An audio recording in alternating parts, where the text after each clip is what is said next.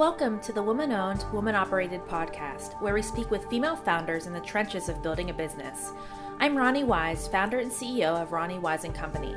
Through this podcast, I hope to share stories, struggles, and successes to inspire you to pursue your passions and support women-owned businesses. On today's episode, I sit down with Kimberly Hustis in her studio in Somerville, Massachusetts, just outside of Boston. She started Porcelain & Stone in 2012, designing and making nautically inspired porcelain jewelry. We talk about design, launching on Etsy, and getting to know oneself through the process of owning your own business. So I first met Kimberly at a holiday market in Boston. I was drawn to the simplicity of your table immediately. It was a very cool piece of wood with slate tiles displaying your work. But I probably became a lifelong customer when I discovered that your jewelry was also designed for sensitive skin, being someone who's extremely sensitive. So not only was it beautiful and durable, I could actually wear it comfortably. I noticed recently that you have almost 10,000 followers on Instagram. Oh my gosh, I'm clearly not the only one hooked. So let's start from the beginning. How does your journey to starting your own business begin? Well, I guess I never intentionally meant to start my own business. But it began because of my skin allergies. I didn't know what I was allergic to, but my parents were like, "Oh, just an allergy-ridden kid." So that was the beginning, I suppose. So I started probably making my own jewelry when I was 8 or 9, just little things. And then I grew a little more advanced by the time I hit high school, making up my own knots and things like that. Just because I didn't have the sources to buy a book, I just figured, I have this cave mentality approach where if it's been done before, it can be figured out again. And that's always kind of brought me through my design habits. If it hasn't been done, I'm going to experiment safely and find a way to do it or find an appropriate kind of avenue for that. And what kind of past experiences do you feel like you can contribute to the success of your business today? Were there things that you learned, in the process of getting here? Architecture! I really feel like my architecture background helped me to get to this stage in life, just because it teaches you a lot about not just the design way of thinking, but how to edit down a design, not do too much. A lot of times people create things because they can do it, but it doesn't make it a great design. It doesn't mean they should do it, and it doesn't mean it's challenging them. So I'm very strongly opinionated about that, and it's helped me to sort of clean up what I find more challenging for me. So I design stuff for Porcelain & Stone because I find it challenging to my personal aesthetic. Mainly, I like really textural things. Probably more weird than most people would like. So I kind of hold back on doing that and end up cleaning up a lot of my design work as a way to keep pushing myself. That's awesome. Mm-hmm. And you've talked a lot about intentional design in a lot of interviews that you've done, and I just find it interesting that you think about jewelry. A lot of times people just may come up with stuff that they're thinking of in that moment, but you call it intentional. Yeah. So I'm curious what that means to you. Well, I'm not an architecture professor, but I'll give it a go. I picked it up from architecture because you sort of know what your client needs and what they want, and you try to understand all the different ways they might run into an issue, like trying to sit down in a house that's too crowded, like, well, let's create more spaces or shelving, organizational things. So with jewelry, as the sort of lens I'm looking through, I try to think about if I want something dangly versus long. This sounds so silly. It's like, well, dangly jewelry, shiny jewelry. It's not that important, but the design part of it is the challenge. So if somebody's gonna wear something, they don't want to think about it half the time because it gets in the way. So I'll try to test for if they're going up to a bar, does it swing a lot? Is the piece strong enough? Is it gonna wear well? Things like that. But then there's always this humble factor. I always realize I'm talking about jewelry, and I just can't get away from being distracted by something that is, it's just so historical to have jewelry, but at the same time, even though humans have been craving jewelry from the day they've been born, I think, it's really not a necessity in life. So just trying to make it something special is what I go after. Awesome. And then How has owning your own business affected your personal life? I know you travel a lot, you've met a lot of people, that are doing similar things and even very different things, but they own their own business. So has that affected sort of the way that your life has gone since you've started your own company? Yeah, it's really weird owning your own business. I feel really free. I don't know, it feels different than working with a company with coworkers. I miss my coworkers for a really long time because it's nice to have other design peers to bounce things off of. Now I have other artists that we talk to about our work, each other's work. So the traveling part is fun because you do get to run into a lot of people who are doing kind of similar sort of work-life balance as you are, and they get it, which is great. I think a lot of times when people are starting out with their own business, their family and their friends don't quite get the work schedule. They probably think you're just maybe goofing off, or I'm not sure what they're thinking because they have their own ideas about what they might do for their own work. But yeah, it's just a lot of not sleeping and worrying. But I try not to do the worrying part, but the not sleeping's easy.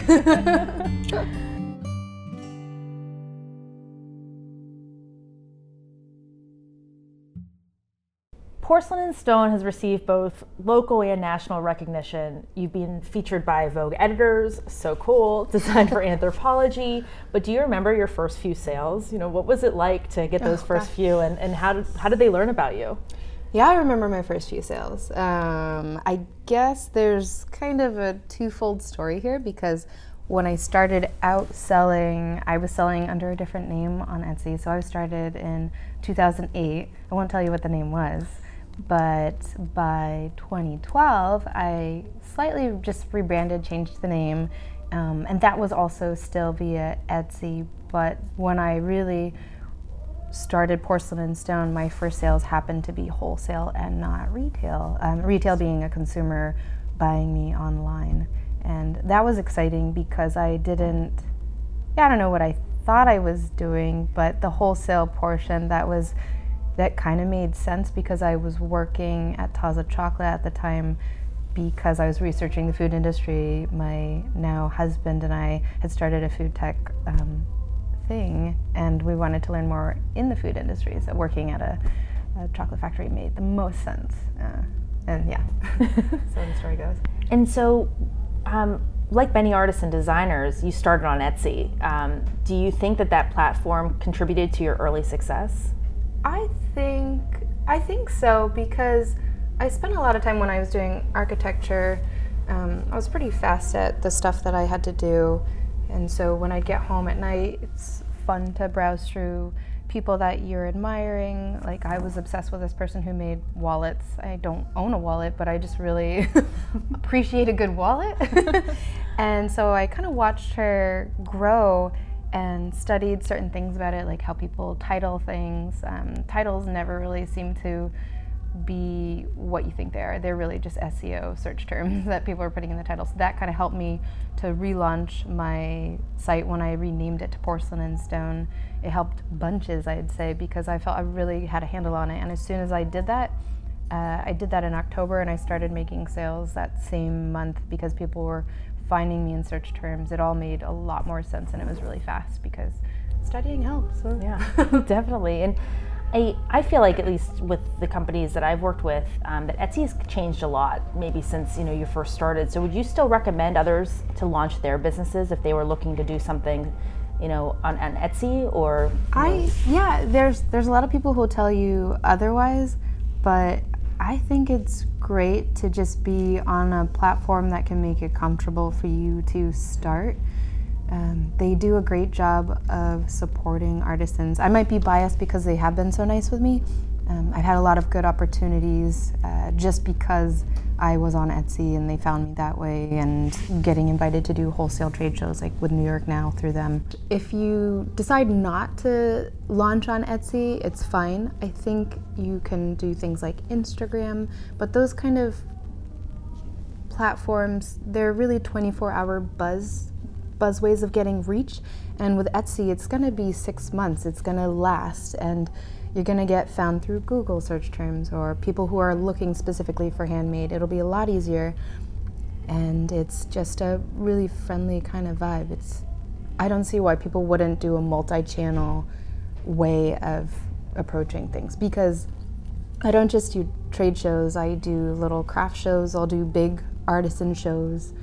I do my own website and Etsy, because that's how people discover you. It's about who's comfortable with what platform. It's like when somebody wants to pay with a credit card versus cash or a check. It's what's comfortable for them, and everyone's going to be kind of differently approaching that.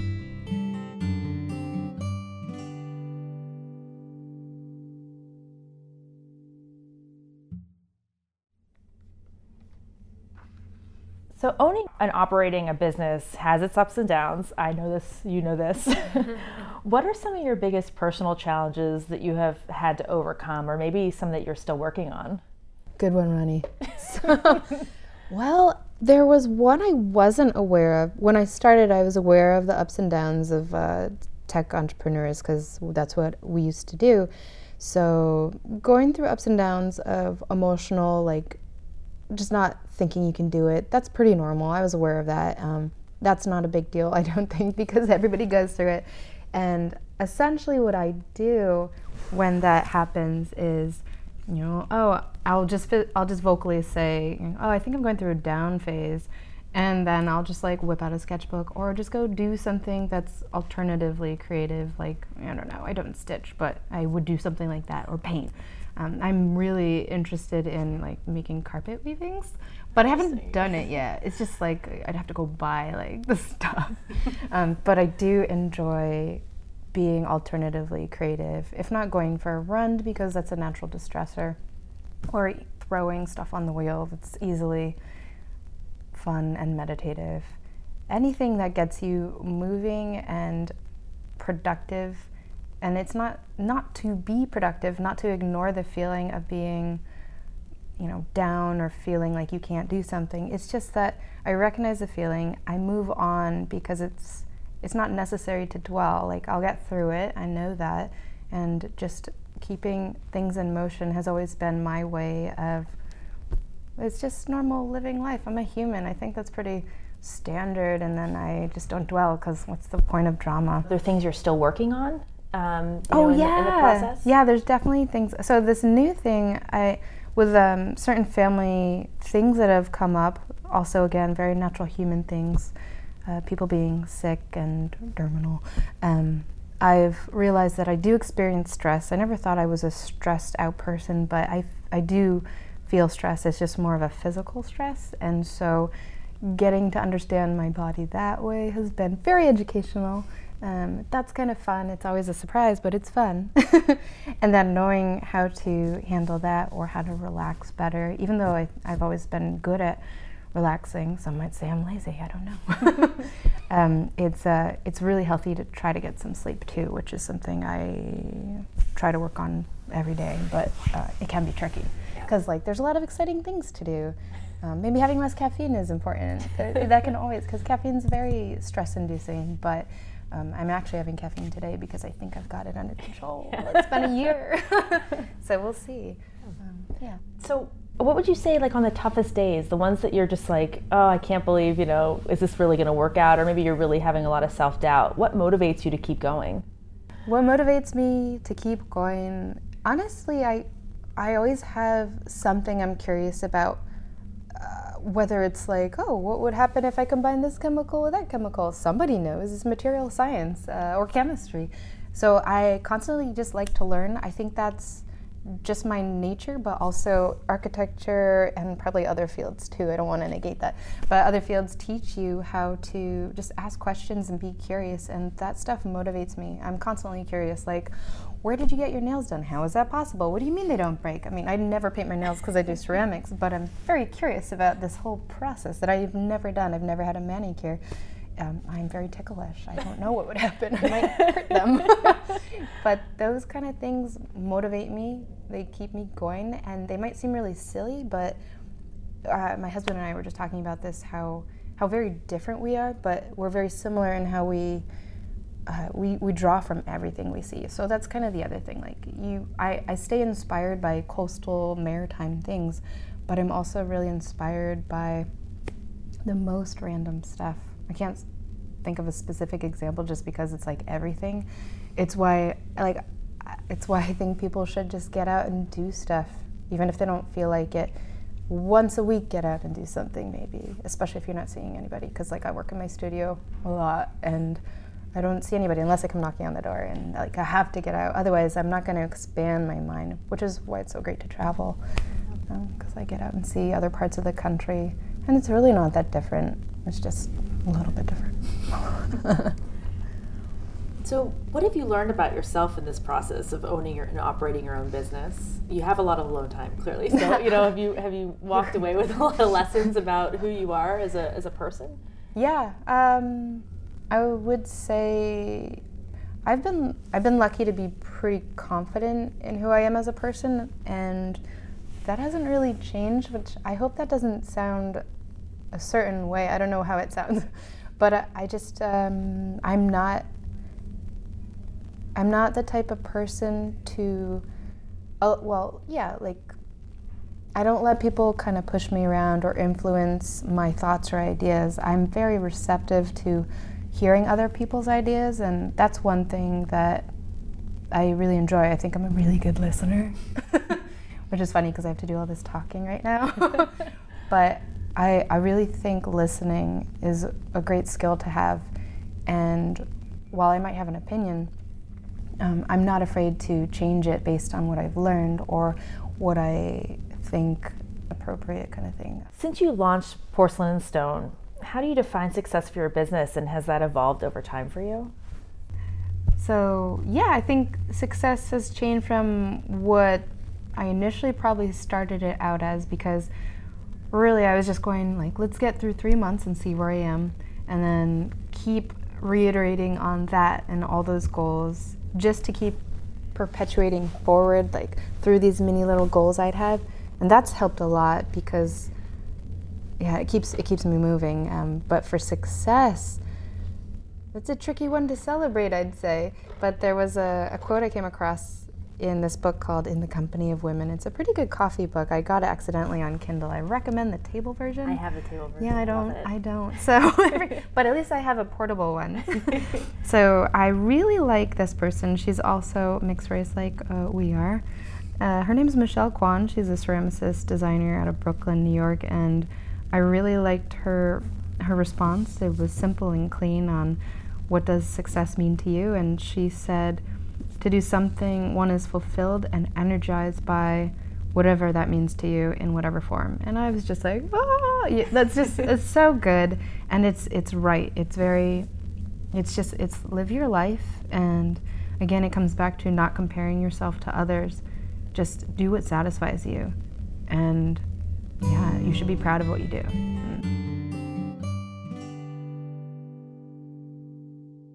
I really want to thank you for your time. I mean, you're an inspiration to me. I love all the work that you do, and I hope everyone goes and checks you out online, and especially your Instagram. Your Instagram is always so beautiful, and her Instagram stories, all her travels. My random dog photos.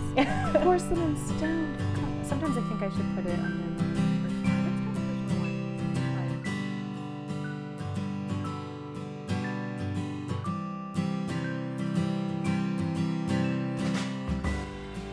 Thank you for listening to the Woman-Owned, Woman-Operated podcast. Learn more about Kimberly and her business at porcelainandstone.com. A special thank you to Kimberly Hustis from Porcelain and Stone for sharing her story with us, John Lundman for our beautiful music, my incredible mother who started her own business and inspired me to start mine, and everyone who joins us in supporting woman-owned businesses in their communities. Subscribe to our podcast to hear more stories like this one. And remember, when women support women, incredible things happen.